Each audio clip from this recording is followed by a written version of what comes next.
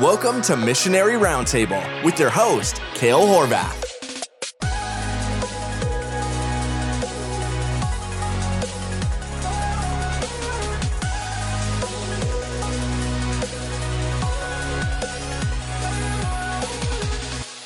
Welcome back to Missionary Roundtable. My name is Cale Horvath. I'm your host, and I'm excited to be with you guys again as we continue to discuss missions, the Great Commission, along with pastors and missionaries who have devoted their lives to the Great Commission and living the Great Commission either abroad personally or being involved in missions as a pastor from the States. And so today I'm honored and excited to introduce you guys to our guest. Our guest is pastor and missionary Paul Clark, who has been a missionary to the country of Colombia for 40 years. He went to Colombia in 1980 to Bogota, and the fruit of his ministry, he has over 40 churches that have been started since he arrived 40 years ago in the country of Colombia and several outside of the country as they've sent missionaries from Colombia outside to other countries. And I'm excited to have you, Paul. Thanks so much for joining us.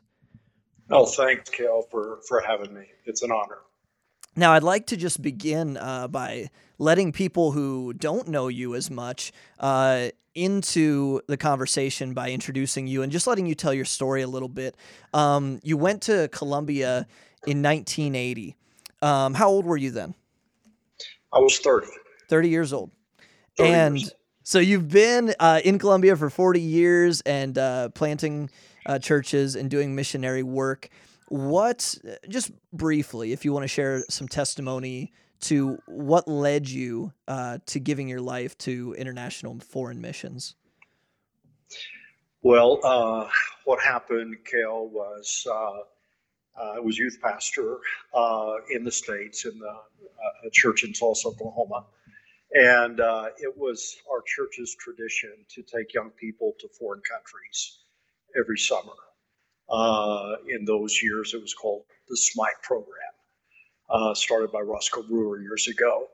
And so what happened was, as a result of making trips to different countries, El Salvador, Mexico, Colombia, God began to work on my heart on those trips. And it's kind of humorous because I always told the young people, hey, on this trip that we're making to San Salvador, Colombia, whatever, you need to be sure that you're listening to what God's saying to you, whatever that may be, and be willing to obey unconditionally.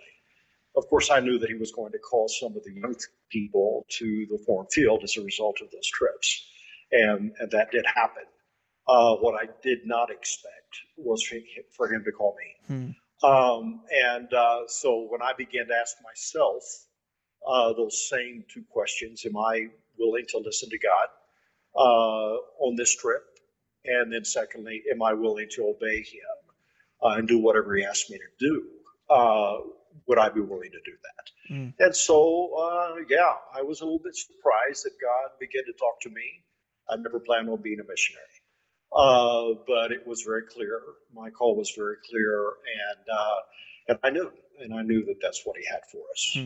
Now, it's interesting because your father is the late, great Dr. Clifford Clark, who was the pastor of Tulsa Baptist Temple, right? Correct. And he, very famously, for people who know of him, was very, very, not just pro-missions, but you guys were a mission-centric church at Tulsa Baptist Temple, right? Totally. Cale, I was, of course, raised there, and all throughout my childhood, my teenage years, at those missions conferences every year, people coming from all over the world, sharing what God was doing in their different ministries. It was in a model church, actually, concerning world missions. I think they sent over 100 families out to the mission field. Wow. And so I had the privilege of seeing missions in action all of my life, basically, as a child, as a teenager. Sure.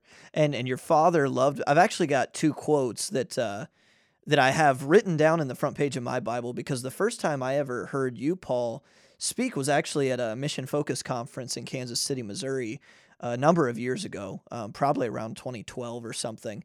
And it was around the time, I don't know if it was around the time that your father passed, but we were certainly talking about it. And you were the speaker, and you had mentioned some of the quotes, and they struck me so personally that I wrote them down, and I'll never forget them. And these probably aren't exact, but they're just the way I wrote them down from what you said. But one of the big ones that he said was, not every Christian is called to be a foreign missionary, but everyone should struggle with the possibility. Exactly. And then the other one was, the gospel is only good news to the lost if it reaches them in time. And Sure. I love those. I think it not only, I mean, could we spend a podcast talking about the implications of those quotes, but I think Sure. it shows the heart of your father. But it's also interesting because from what you've told me in the past is when you went to your dad, being the youth pastor, working for him, and said, I think I'm called to missions. What was his response? What was his reaction initially? That was a tough one. Of all things, Clifford Clark, as you mentioned, the one who was known for, they referred to him as Mr. Missions. And he preached to so many parents that they needed to give their kids to the Lord and allow the Lord to do whatever he wanted with them in their lives, even if that meant going to the mission field. And then his son arrives to him and says, "Hey, I've got a missionary call." I think, I knew that Dad had had plans for me there at Tulsa. Sure. And I respect that, and I think that is honorable. He desired that for his son, but at the same time, he he was a man of God. He in time understood that what was the most important thing for my life, and even for the church there in Tulsa, was for God's will to be done. And it's kind of interesting because once we came to Columbia and work was established, and Dad came to visit and speak here a few years later, as I mentioned, he actually kind of apologized to our Colombian people, now saved in Christ, because he said, I have to admit, I struggled with Paul's call here. But now coming and seeing what God has done, he was thrilled. And Wow. with tears in his eyes, he thanked God for what God had for my life and what he was doing in Colombia. Hmm. That's awesome. And I had the privilege personally to get to visit you guys and go down to Colombia and see what God has wrought in the last 4 decades of ministry. And it truly is amazing what God can do with one person who just surrenders their life to be used by him. And we're certainly grateful for you and your willingness to be used by him. I find it really interesting. So I kind of want you to go into this. It's not really a point that I'm trying to make, but it's something that you told me when I was hanging out with you once that I thought was interesting and unique from a lot of the missionaries that I've met and come into contact with before. You said when you went to Colombia, and correct me if I get any of these details slightly off, but I believe you had told me before that when you went, you only went with financial support for your family and none for ministry, and that you never or never purposely had a budgeted financial support for the ministry in Colombia. If that's true, and correct me if I was a little off, why was that, and what was the strategy there? Well, I think that a lot of this had to do with what I had learned, even in my childhood, my time there in Tulsa, listening to missionaries. I did observe that many missionary ministries, they were dependent upon the missionary in every sense of the word. The Nationals. The Nationals, Mhm. they depended upon him. He was the leader and remained to be the leader of that ministry, and also they relied on him concerning the finances. Mhm. And I don't want this to be what I'm going to say now. I'm not going to even criticize any missionary for they've given their life to go and share the gospel the way that God led them to do ministry. Hey, that's Mhm. between them and God. But I felt that that could possibly make a weaker ministry. I also saw in the Bible, indigenous ministries, how Paul and his missionary team did ministry, and he trained them to do the work of the ministry, and you see how they gave to others. And so I came with the mentality that, if we're going to end up being a missionary ministry, that meant commitment. These Colombian believers had to commit to the cause of Christ, and that included their monies. So really, from day one, they paid their own way. And in the very first church here that was formed, once we had a nucleus of believers, they understood they were now a church in Jesus Christ. They desired to congregate, and so they rented a facility with their own funds. With their own funds? With their own funds, with their offerings they were giving. And how did they determine that they should give an offering? Was that something you led them into, or was it merely pragmatic in that, like, hey, we need a building, we need some funds? Yeah, well, the deal is, as you know, we began with evangelistic home Bible studies.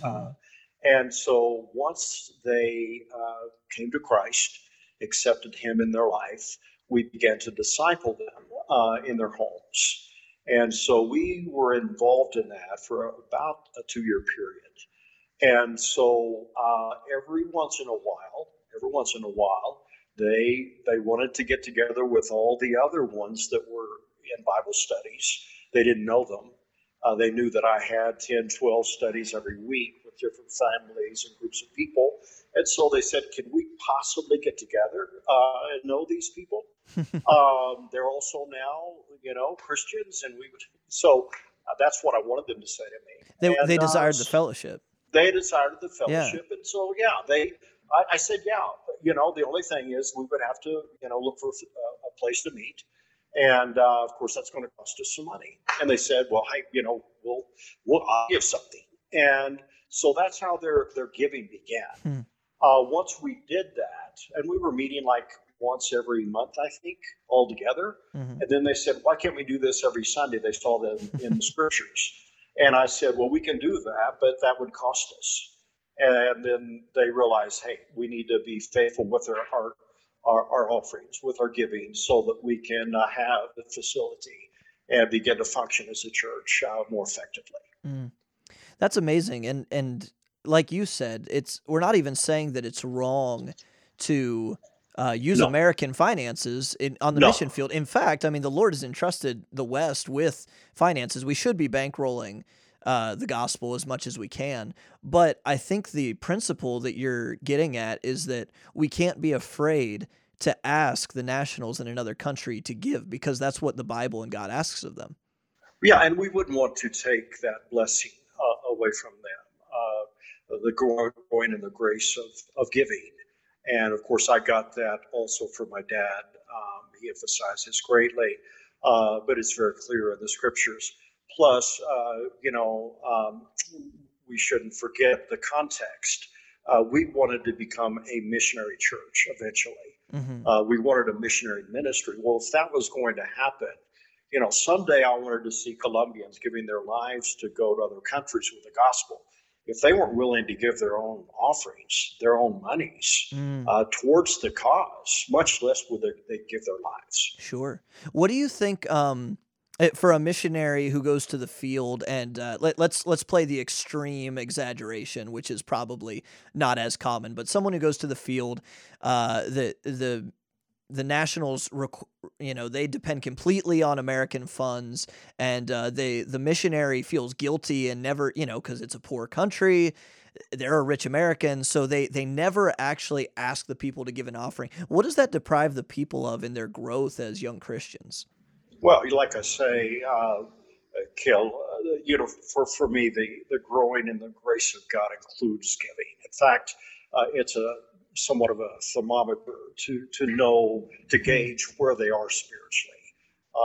And we see this in 2 Corinthians 8 and other scriptures. But without a doubt, our God is a giving God. This is one of his main attributes. Jesus Christ gave his life, if we want them to be conformed to him. Our believers need to be givers. And so this is what really missions is all about. Christ gave himself to the world on the cross so that we might have salvation. Now he saved us so that we might be a blessing to others and give to others, specifically the gospel. But that's going to cost us in every sense of the word. And, I've just learned throughout the years that those that are stingy with their money, are not very good Christians. This is a very basic aspect of Christian growth. And so we see it as very essential. And quite honestly, when people say to me, but we're ministering to lower income people. And as you know, you've been here, Cale. So we have the majority of our churches, the majority that attend our churches are professional people. I do not deny that. But we also have people that have very little income. And simple people, as we refer to them here. But you know what? We have started works in pueblos in Colombia where people don't have a lot of money. But you know what their ministry looks like? It looks a little bit different. It's more simple. Even the facility that they rent with their money, or they eventually build with their money, it's going to be simpler. So, I still think the biblical principle is a biblical principle. And God blesses it. Absolutely. And when they open up their hearts and their hand and they give to others, God provides for them. And we see that, of course, in Philippians chapter 4 very clearly. And so, if we want him to provide our needs, we've got to be focused upon the needs of others. Yeah. And what's really amazing, too, is so like we said earlier, there's over 40 churches in Colombia that have started and we'll get to the model church here in a minute because that's the main theme that I want to speak with you today about. But all of these churches are daughter and granddaughter churches of the first mother church that you planted. And when you've sent out other church planting pastors and missionaries, foreign missionaries out of the country of Colombia, the mother church and the other churches have been able to financially support. And I don't know the logistics about full funding or anything like that, but because they're already giving Christians, when they send out their men to plant churches and other works, they feel inclined to support them. Yeah, one of the advantages of doing the ministry in this manner, them giving from day one, is what you're saying. So in reality, our missionaries don't have to do what I did and what you have done. And really, I don't want to belittle that either. God used deputation, what we lived in the States. Absolutely. Yeah. But we save time because once a family leaves Colombia to go to another country, they have over 40 churches supporting them automatically. And so they're not going from church to church, raising the money. All of these congregations already know that believer, that called one, and loves them, and of course believes in them. They've been proven here throughout our ministry, and so they have the support that they need immediately. Sure. And I think that's a great thing because lots of different people are listening to this podcast right now. And if you're a missionary and you do it a certain way, that's okay. Sure. But if you're someone who's thinking about being missionary or on deputation, these are good things to consider as you're preparing to start a new work. Because if you start it right, that will help you in the long run than having to fix things later on. And even if we're just taking this principle of giving and applying it, like say you're a parent and you have children, I'll just throw just as a quick side note, my parents, I love them, and they have some, like any parent, they have flaws, and they have things they did really well. My mom, from the day since I can remember when I was a little child, we didn't have much money growing up, but my dad would give me $1 as an allowance every time he got paid, which was like twice a month.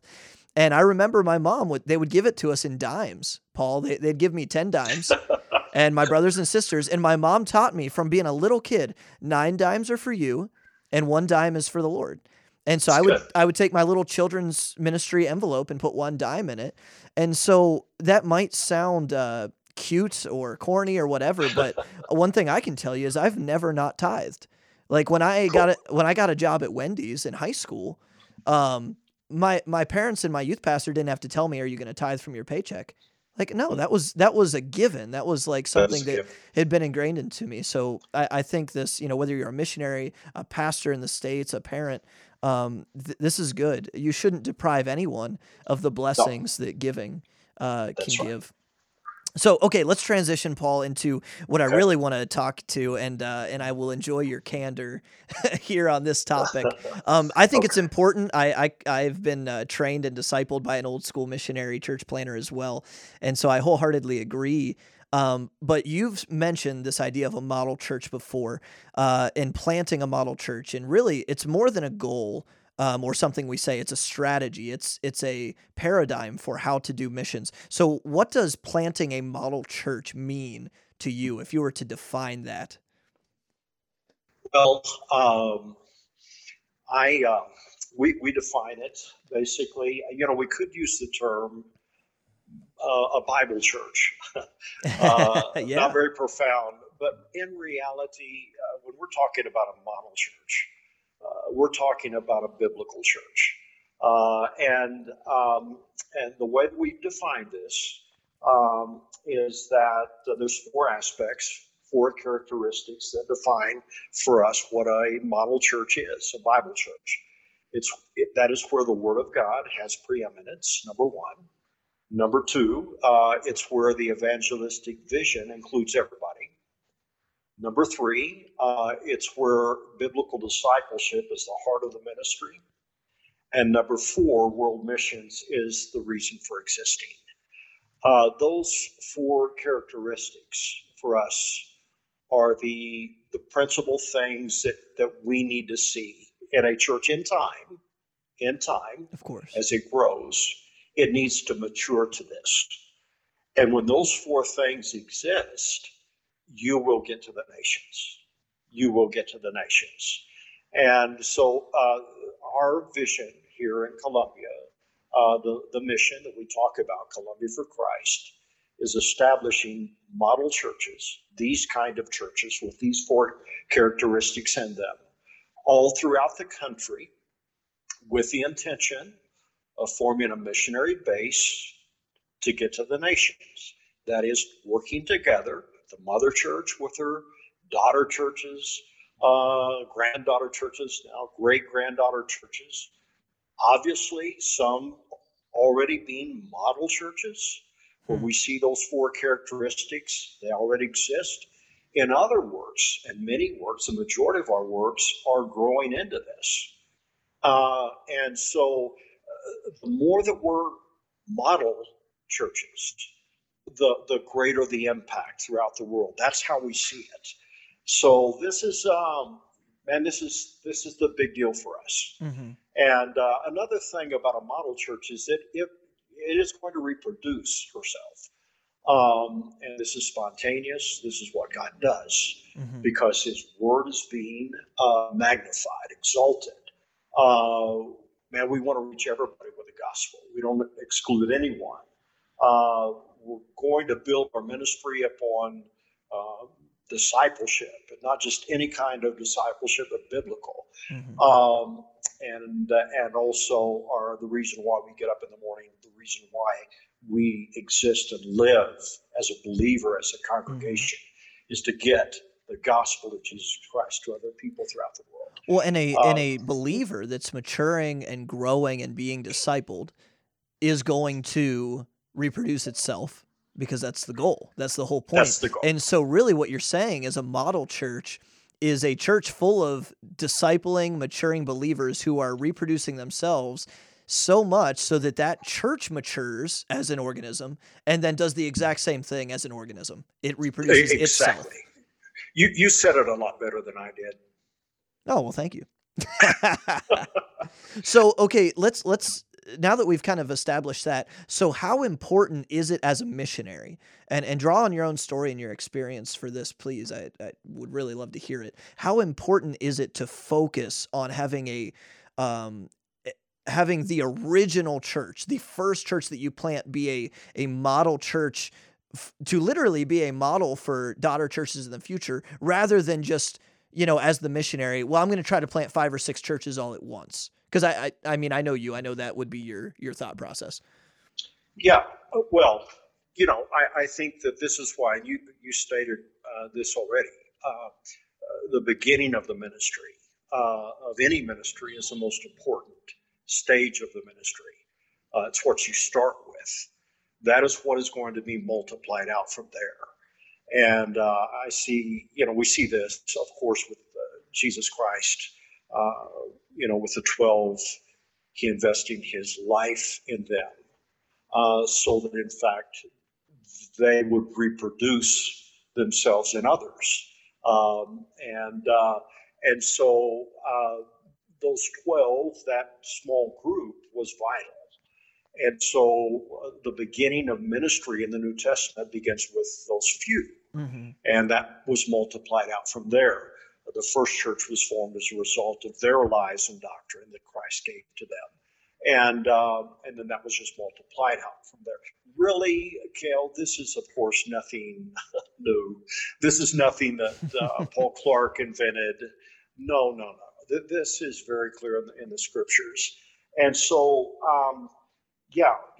I never, by God's grace, I say this, had in my heart to start one church and then start another one and then another one and then another one.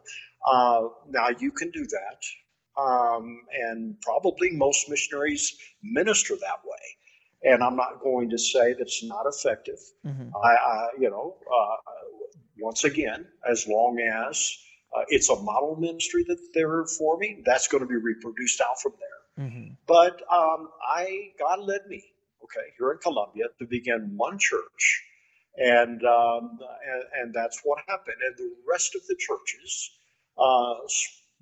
they sprang out, or they were a result of the first church that was started. Mm-hmm.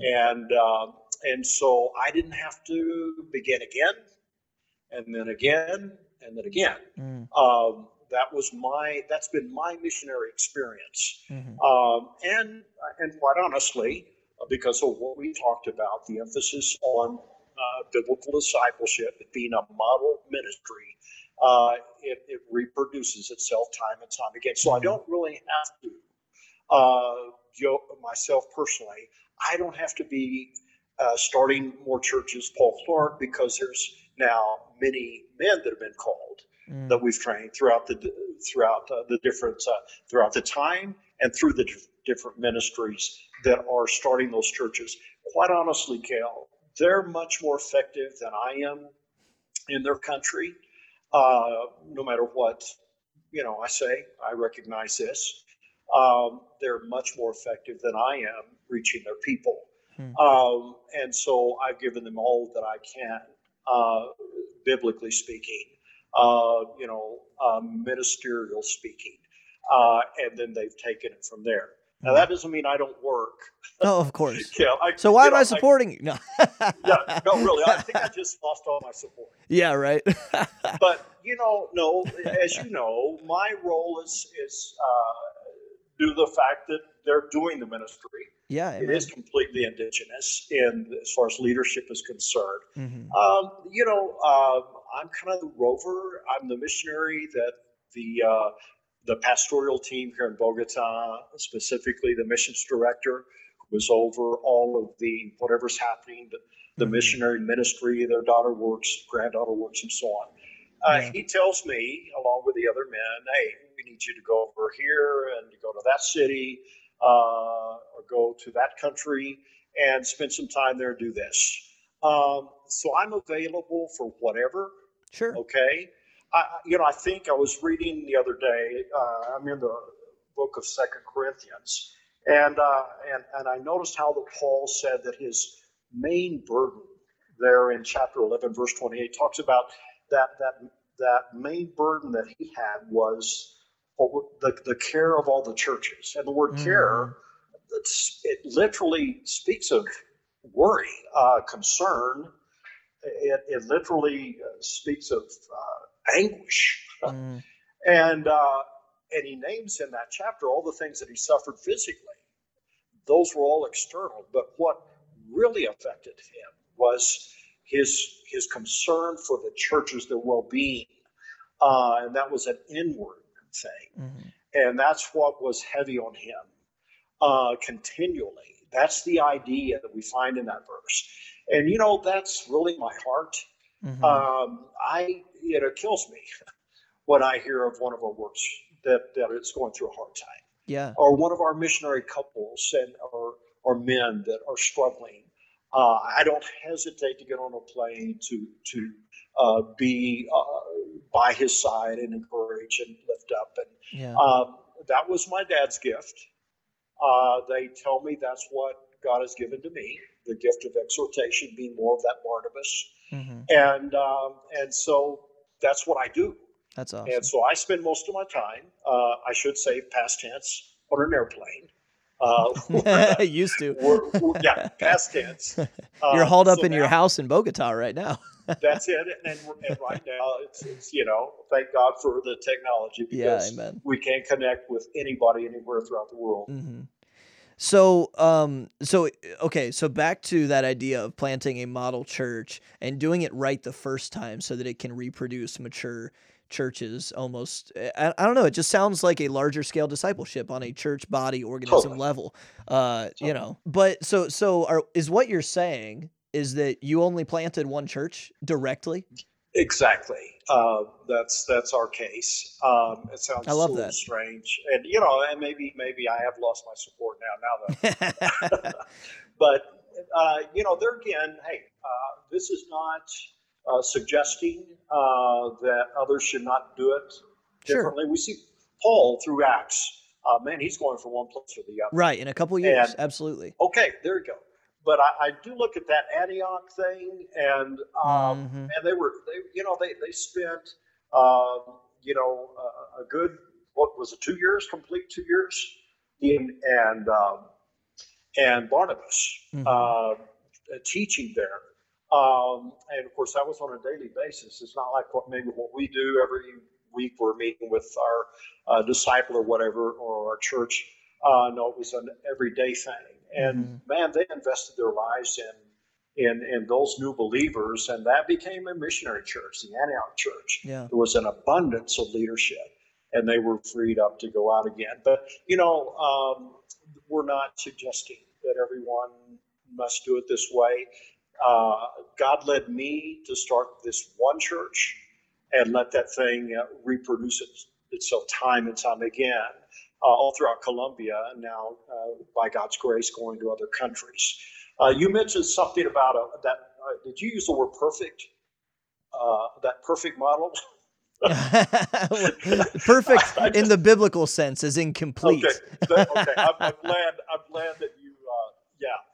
This is not perfect. And, I've been in this for a long time, and this is with a lot of tears. Sure.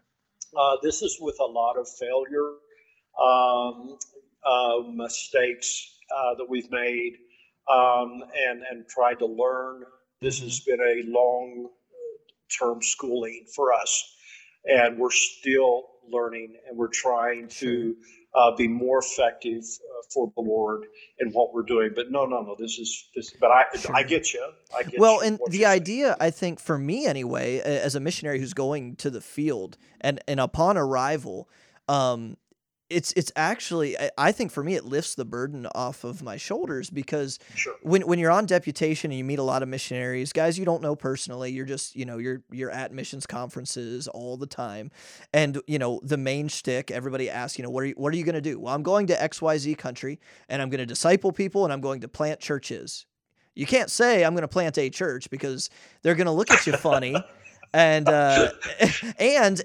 they want to make sure that you're not just going to another country to just set up your own kingdom and be a pastor there, and then just But the idea, it's not the same thing. It's not a dichotomy of you either do it this way or you do it that way. No, It's no. the idea of you went to a country to plant a church, and then when that church became mature enough that there were believers who could then take over that church, Sure. you weren't the pastor anymore. You're not the senior pastor of La Biblia Dice No. in Once Bogota it, today. no, once it was, the church was organized, we went from the home Bible studies to the church being organized and the meeting every Sunday.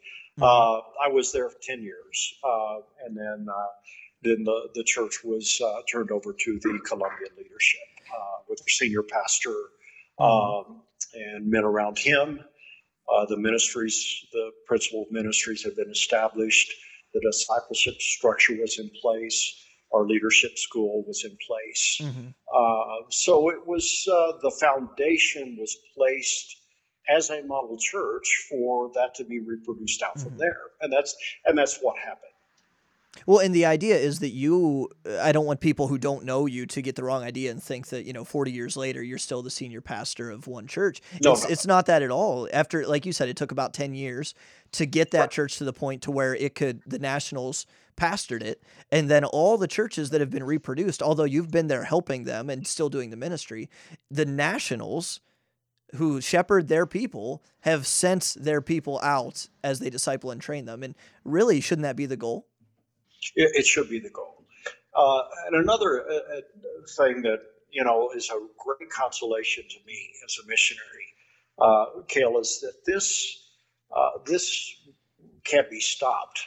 The enemy can't stop this. It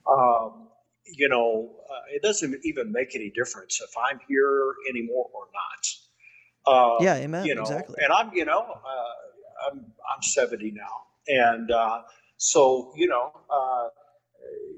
the bottom line is, if the Lord takes me home, this is going to continue, and that is a consolation for me because it doesn't depend upon me. Yeah. Well, and it's proof of the ministry. It's making full proof because there's fruit that remains, not just fruit initially. Right. I mean, whether so say, after that 10 years when you replaced yourself and the national pastor, Rudy, took over the church, if God would have called you back to the States or to another country or to another part of Colombia, that would have been fine, depending on God's call on your life. And but it doesn't matter because the fruit remains and it reproduces to this day, regardless of where he sends you. Totally. Which is awesome. So let me ask you this then. So now, talking as a pastor of pastors, if you're talking to a young missionary who, they're listening to this and like, oh my goodness, I wasn't sure what I was going to do when I got to the field, and now I'm even more unsure. What would be your advice to them of when they land in their target country? Regardless of getting their place to live ready and all that. What should they seek to do? What should their goal be when they land in their country? If they're going to do the model church thing. Okay. I'm just going to throw this in for some reason. But I think the very first thing, Cale, is that they've got to really decide if they're going to commit to this or not. I've mentioned this on different occasions as I've spoken in the States, but I see a lot of short-term missions taking place, and God uses that without a doubt. But we do need some missionaries that are going to go to different fields throughout the world and commit for life. Yeah. As I look back, this has been a lot of work. It's been a huge blessing. It's been a huge challenge. But this is going to happen when a young man says, "Hey, I'm going to give my life to these people." To this ministry, so that it has the strength someday to reproduce itself time and time again all throughout this world. That takes a life commitment. So I think that's the first thing that we have to have as a younger minister arriving on the field. We've got to decide, is my commitment for real? Is it? Now, that doesn't mean God can call people back to the States, back to their home church after leaving. I get that, okay? But I think we have to be willing to do this. We have to go with this spirit. We need some people to stay, is my point. Okay. Yeah. Secondly, uh, I, I'm nobody. Don't have a lot of ability. Uh, I'd never started a church before we came here. Didn't really know a lot. I did know that the church that we began needed to be missionary in the end. But you know what? I just had to. I mean, this sounds maybe super spiritual, but really humble myself before God and take His word and give it to these Colombian people that we began with in their homes and sharing the gospel and letting the gospel, the power of the gospel that we find there, in Romans 1:16, do its work, transform lives. And then I had to make a decision concerning how we were going to build their lives. And that was not going to be with any programs or even a building. We didn't start with a building. We started with unsaved people coming to Christ. And then we decided to build their lives on just discipleship, the Word of God, and let the Word of God do its work in them to grow them up. And so this sounds maybe a little strange. And I said at one time, I think of Midtown, but you need to take a Bible with you. You need to take a Bible with you, and that needs to be your ministry. The Word of God can do what you can do, and really what you're not even supposed to do. And so let's give them the book, and let's let God do that supernatural work in them through His Word. That's what He promises to do, and that makes for strong believers and a strong ministry. And so my reliance was upon that. I didn't have anything else to rely on other than God and His Word. Now, that maybe not be very practical for some, but I think it does take some of the pressure off of some that think they do have to raise a lot of money. They do have to come with a strategy, as they strategize. Kel, I've said this to you and many others. I don't know why we complicate ministry so much, when in reality, if we study the Word of God, it's not really complicated. It's winning people to Christ.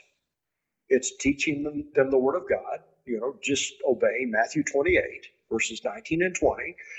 By baptizing them, teaching them the Word of God, making disciples, and let God do the rest. Paul, that almost sounds like what we do in America, though. Yeah, I know. That almost sounds like what we do here. Are you saying that ministry in other countries is simply what the Bible tells us to do here? God did not give two different standards concerning ministry. One for the States and one for those that are abroad. This is the same thing. And so we try to keep it simple. And, I'm not real bright, so I got to keep it simple. And that's been a blessing for me because I can get the simple. I guess I would like to take the pressure off a young man that is going to the field by just saying, keep it simple. Let God do His work through His Word in the lives of people. And let this be spontaneous. Let this be supernatural. And He will do it. I today look back, and without a doubt, I can testify to the fact that He's an amazing God. He is a faithful God, as long as we are faithful in doing what He asks us to do. Okay? Yeah, that's awesome. Well, I think I think that's a really good point, and obviously I was being a little tongue in cheek there, but the idea is that I think this sums it up well. So my pastor, Jeff Bartell, who's been on the show, he has told me before that he was 30 when he went to the field too, which is interesting. I'm 29. I'll be 30 once we arrive to the field. Man, something special about 30 there, huh? I thought Jeff was a lot older than me. He looks a lot older than me. He's not quite as old as you, but wisdom comes with age. Yeah, sure.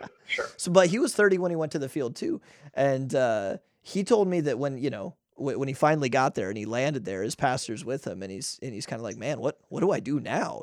I've been dreaming about this and planning and training, Sure. but now we're here. What do I do? And he said that his pastor gave him the simplest advice, but maybe the best advice he's ever gotten. He said, you've got a Bible, you know how to disciple people. That'll keep you busy for a while. Do that. That'll keep you busy. And so keep it simple, stupid, right? That's the whole KISS principle. Yep. That's where I'm at. That's amazing. Do you mind? So we'll start to wrap this up here in a minute. But so you mentioned earlier that your church's, well, I'll say the mother church in Bogota, their vision, but also subsequently the vision of all the churches you guys have planted is the phrase Columbia for Christ. Could you briefly explain what that means? I mean, it's evident what Columbia for Christ means, just at face value. But what does that mean as a vision statement for your church and the fellowship of churches you guys have planted? Okay.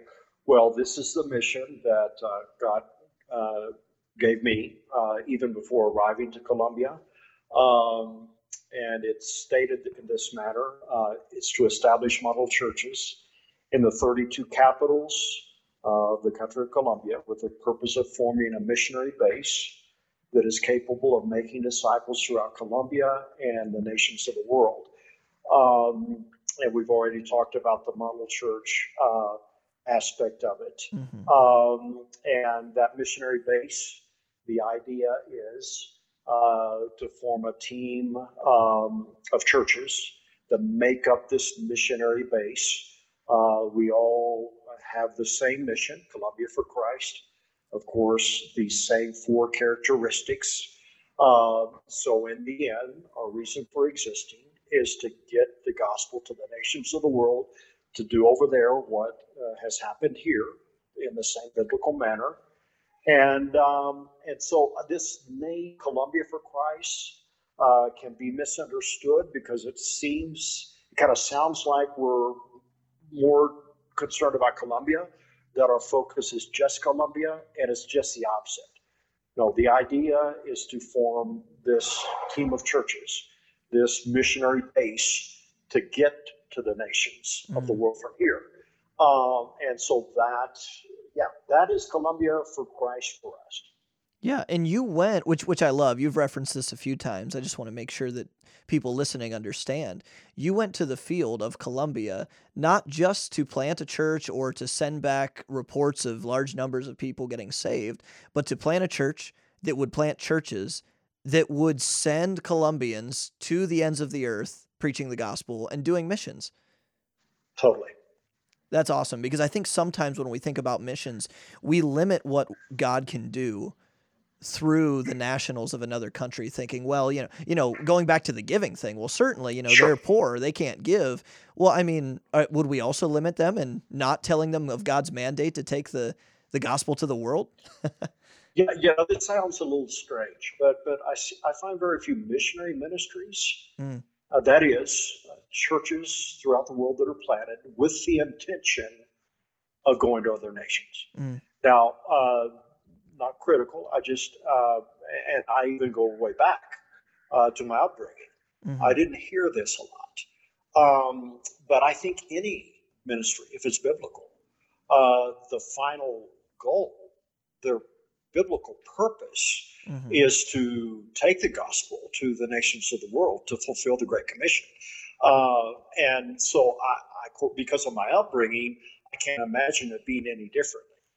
But a lot of times that's not true. It's many times the focus is more on that given ministry, but not thinking so much of giving to others, getting the good news to others. Sure. But man, what a wonderful challenge! And think of this, Cal. This is all for God's glory, obviously. But think of Colombia. With all of its terrible reputation years ago, with our drug mafia and the Civil War terroristic groups, and that's what Colombia was known for.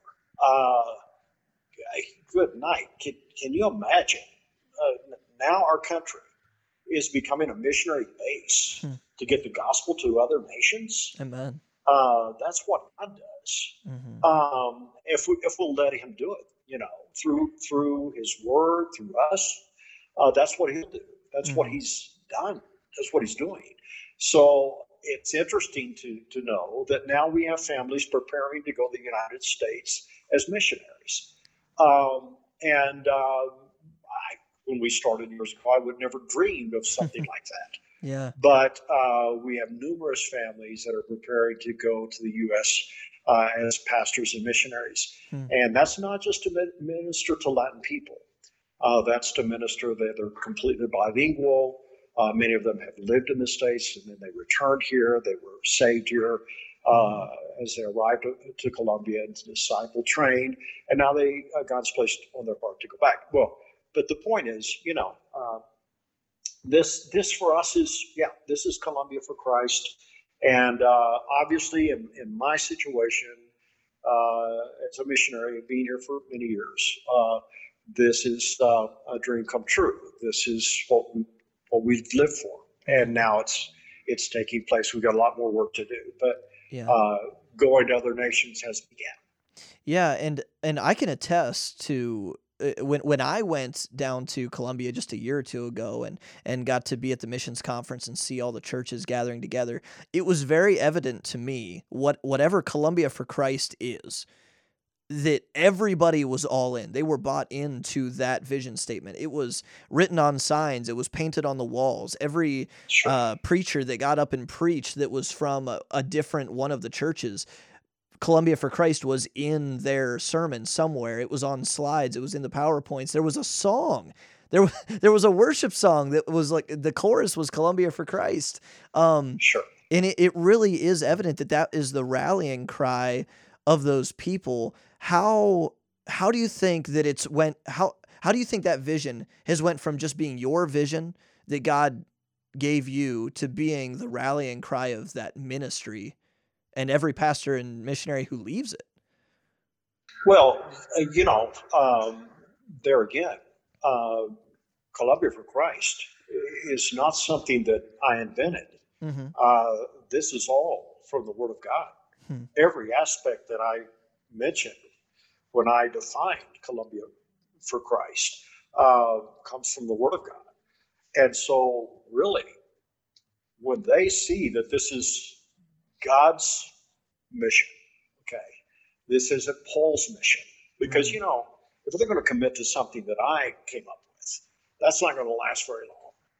But due to the strong emphasis on the Word of God here, their commitment to that book, when they see this as biblical, this is God's mission, they don't struggle with it. They're all in, as you mentioned. So missionaries emphasize the Word of God when you go to a country.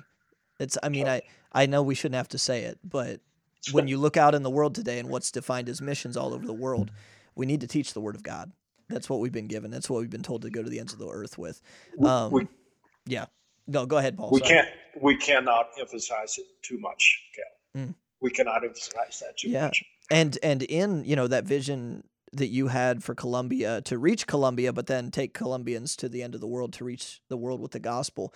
I mean, I guess one story I can think of, like you said, there's a lot of professional people in that mother church in Bogota, and a man that I met while I was down there who's just an awesome man and Christian. I won't say his name, but he's the general manager of Spirit Airlines in Colombia. And so obviously that's a position of prestige and would be a goal for anyone in America. I'm trying to think of it as an American, like that would be your goal, dream job. And every time I talk to him about ministry and the church and missions, he's ready to give it all up because he wants to be a missionary to Spain. I mean, my goodness, how convicting. It's God is, he's worked in a lot of hearts here and placed the world in their hearts, Kel, and I continually thank him for it because they're committed to the cause. They, in fact, are examples for me. Their commitment makes my commitment grow as I observe their lives and their desire to take the gospel to others. So, I thank God. It's for His glory, totally. Well, Paul, thank you so much for spending Thank you, time Cal. with us, man. Thank you for your willingness to go, but also your willingness to be honest and open with us about missions. I appreciate it. Love you, man. Thanks so much for this opportunity. Thank you, man. Take care. Well, there you have it. From the mouth of a missionary who's been on the field for 4 decades now and has fruit that remains.